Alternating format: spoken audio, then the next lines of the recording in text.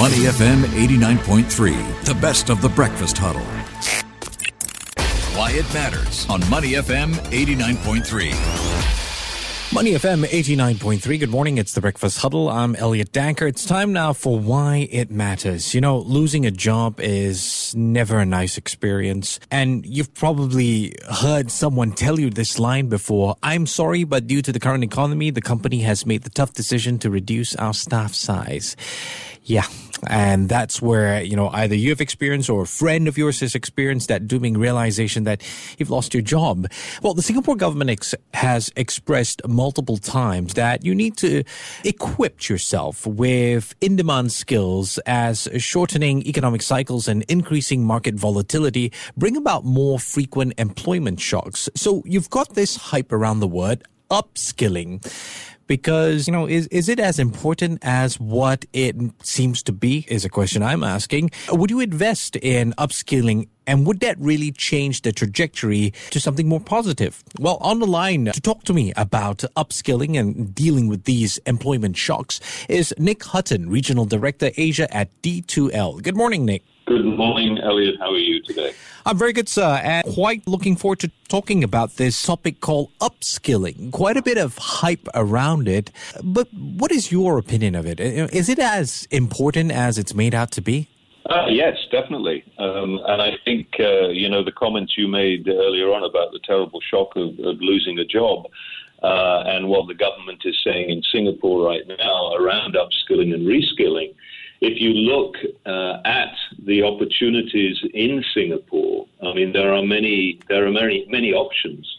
The Ministry of Manpower, MOM's, Continuing Education and Training, or CET as they call it, Master Plan, through the Skills Future Initiative, which focuses on developing an integrated high-quality system of education and training, but more importantly, responds to constantly evolving industry needs. And the idea is that it starts to foster a culture that supports lifelong learning. So if you look at that plan and you simply go onto the Skills Future website, you'll see there are, so many opportunities available. As examples, for example, there are many institutes of higher learning, IHLs, that deliver CET courses. In fact, at D2L, we're working closely with the 5 polytechnics and ITE to help them deliver a range of CET courses by providing them with the best education technology platform,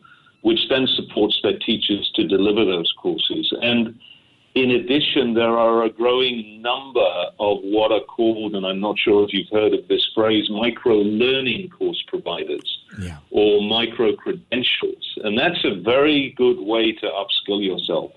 MLC's micro-learning courses are typically designed by top institutes. They're self-paced digital courses.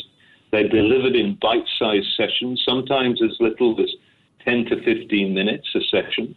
And the idea is that you get certified in industry-related skills anytime, anywhere, on any device. But one of the keys for an individual is they need to understand what their own work-life learn balance is. In other words, what kind of commitments they have. They need to make a choice as to what kind of delivery suits them. Should it be fully online? Should it be blended, which is a mixture of online and face-to-face, or should it be fully face-to-face? And that's up to them in terms of their own commitments. But interestingly enough, all of those options across CET courses, micro-learning, micro-credential courses, are available across Singapore very, very readily. Nick, I learned a very difficult lesson earlier this year because I myself went on a journey of upskilling. I spoke to a career coach and his words for me was, don't expect people to look at you differently just because you've gone and upskilled yourself. It is about approaching it with the right angle and what you're going to do with these skills. Could you advise us, how can one upskill themselves the right way? Yeah, I mean, upskilling basically is about developing skills that are not necessarily ones that you graduated with, right? They need to be current, and they need to be skills that employers are looking for today and in the future. And that's based upon the continuing evolution of work and learning, which, as you know, is changing all the time.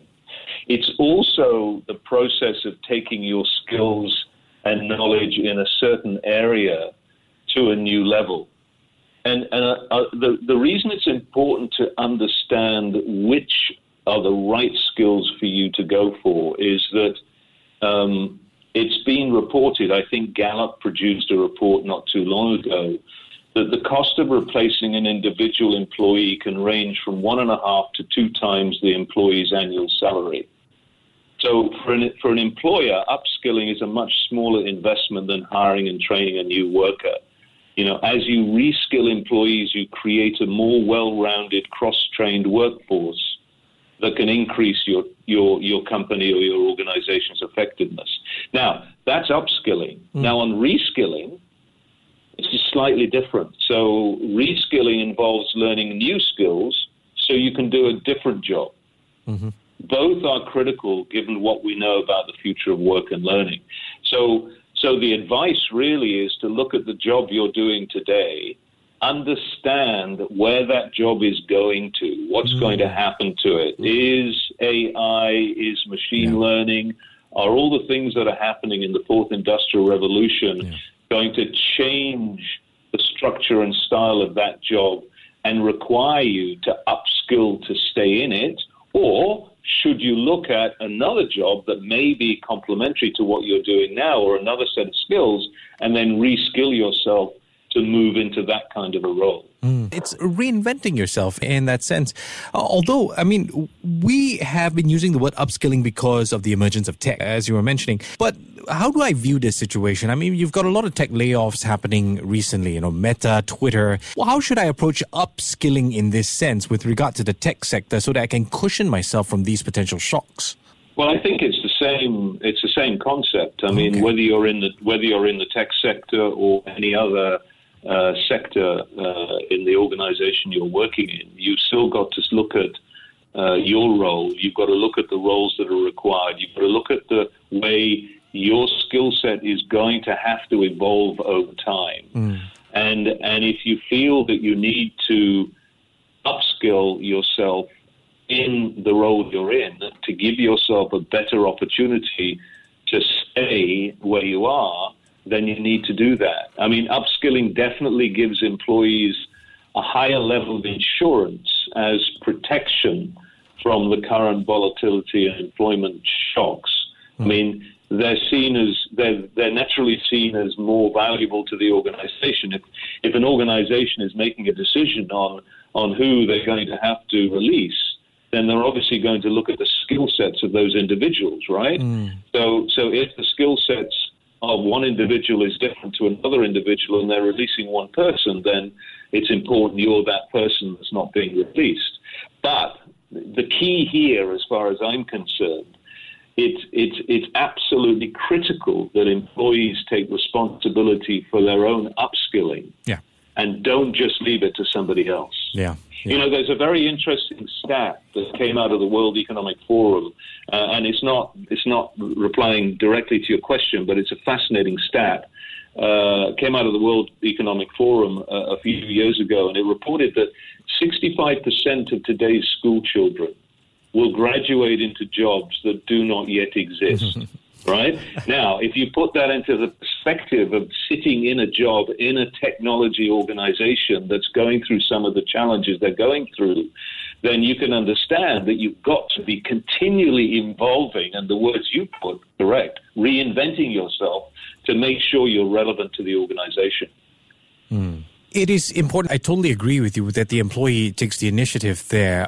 But how crucial is the relationship between employee and employer in the sense that the employer being open to allow the employee to upskill, maybe give a suggestion or two as to where the company might be headed, and working around a work schedule? Yeah, I mean, the bottom line is whatever the state of the organization, the evolution of the organization, an organization's people are their strategic advantage, or they generally well should be, right? And obviously, the employees need to be given professional development opportunities that sharpen their skills, align what they're learning to business outcomes, and make them want to stay and grow with the organization. Organizations need to make training and upskilling a talent attraction, engagement, and retention tool. I mentioned just now about the cost of replacing an employee who leaves the organization. So it is absolutely critical that employers take that initiative as well. I absolutely agree with you. It's an individual's responsibility, but the individual needs to be given the platform and the environment to be able to go and make those choices. Maybe it's a level of sponsorship from the company to go out and look at Skills Future, look at other IHLs who are running CET courses. Obviously, in Singapore, Skills Future gives you a certain amount of money against taking on new courses to help upskill and reskill you. But you're absolutely correct. The employer needs to give the employee the platform to be able to do that.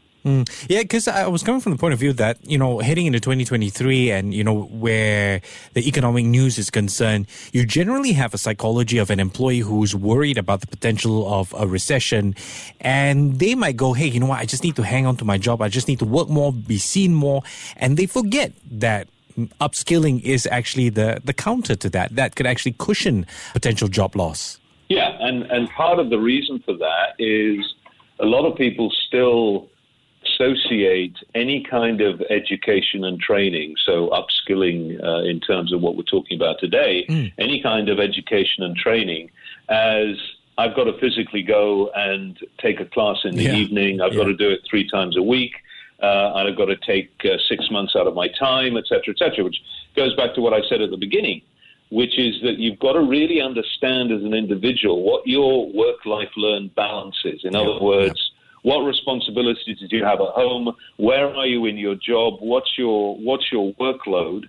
And what you have the capacity to do? And then that drives you to the style of delivery, as I would call it. In other words, do you have the time to go to class 4 evenings a week, for example? Do you need it to be a blended or hybrid kind of delivery where you're doing a little bit face-to-face, but a lot of it you're doing online?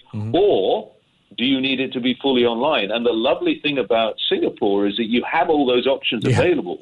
You've just got to go out and find them and get the right one for what your particular work-life-learn balance will give you. Yeah, I did mine online over lunch, so just sacrifice the lunch hour. That's okay. What else can we do where the organization is concerned? I mean, we talk about investing in upskilling. Yes, employee attitude is important. Maybe some sponsorship, as you mentioned. But what else can be done to invest in this culture of voluntary upskilling, if I would put it that way? Well, I guess it depends upon whether you're talking about the organization or you're talking about the individual. From the organization.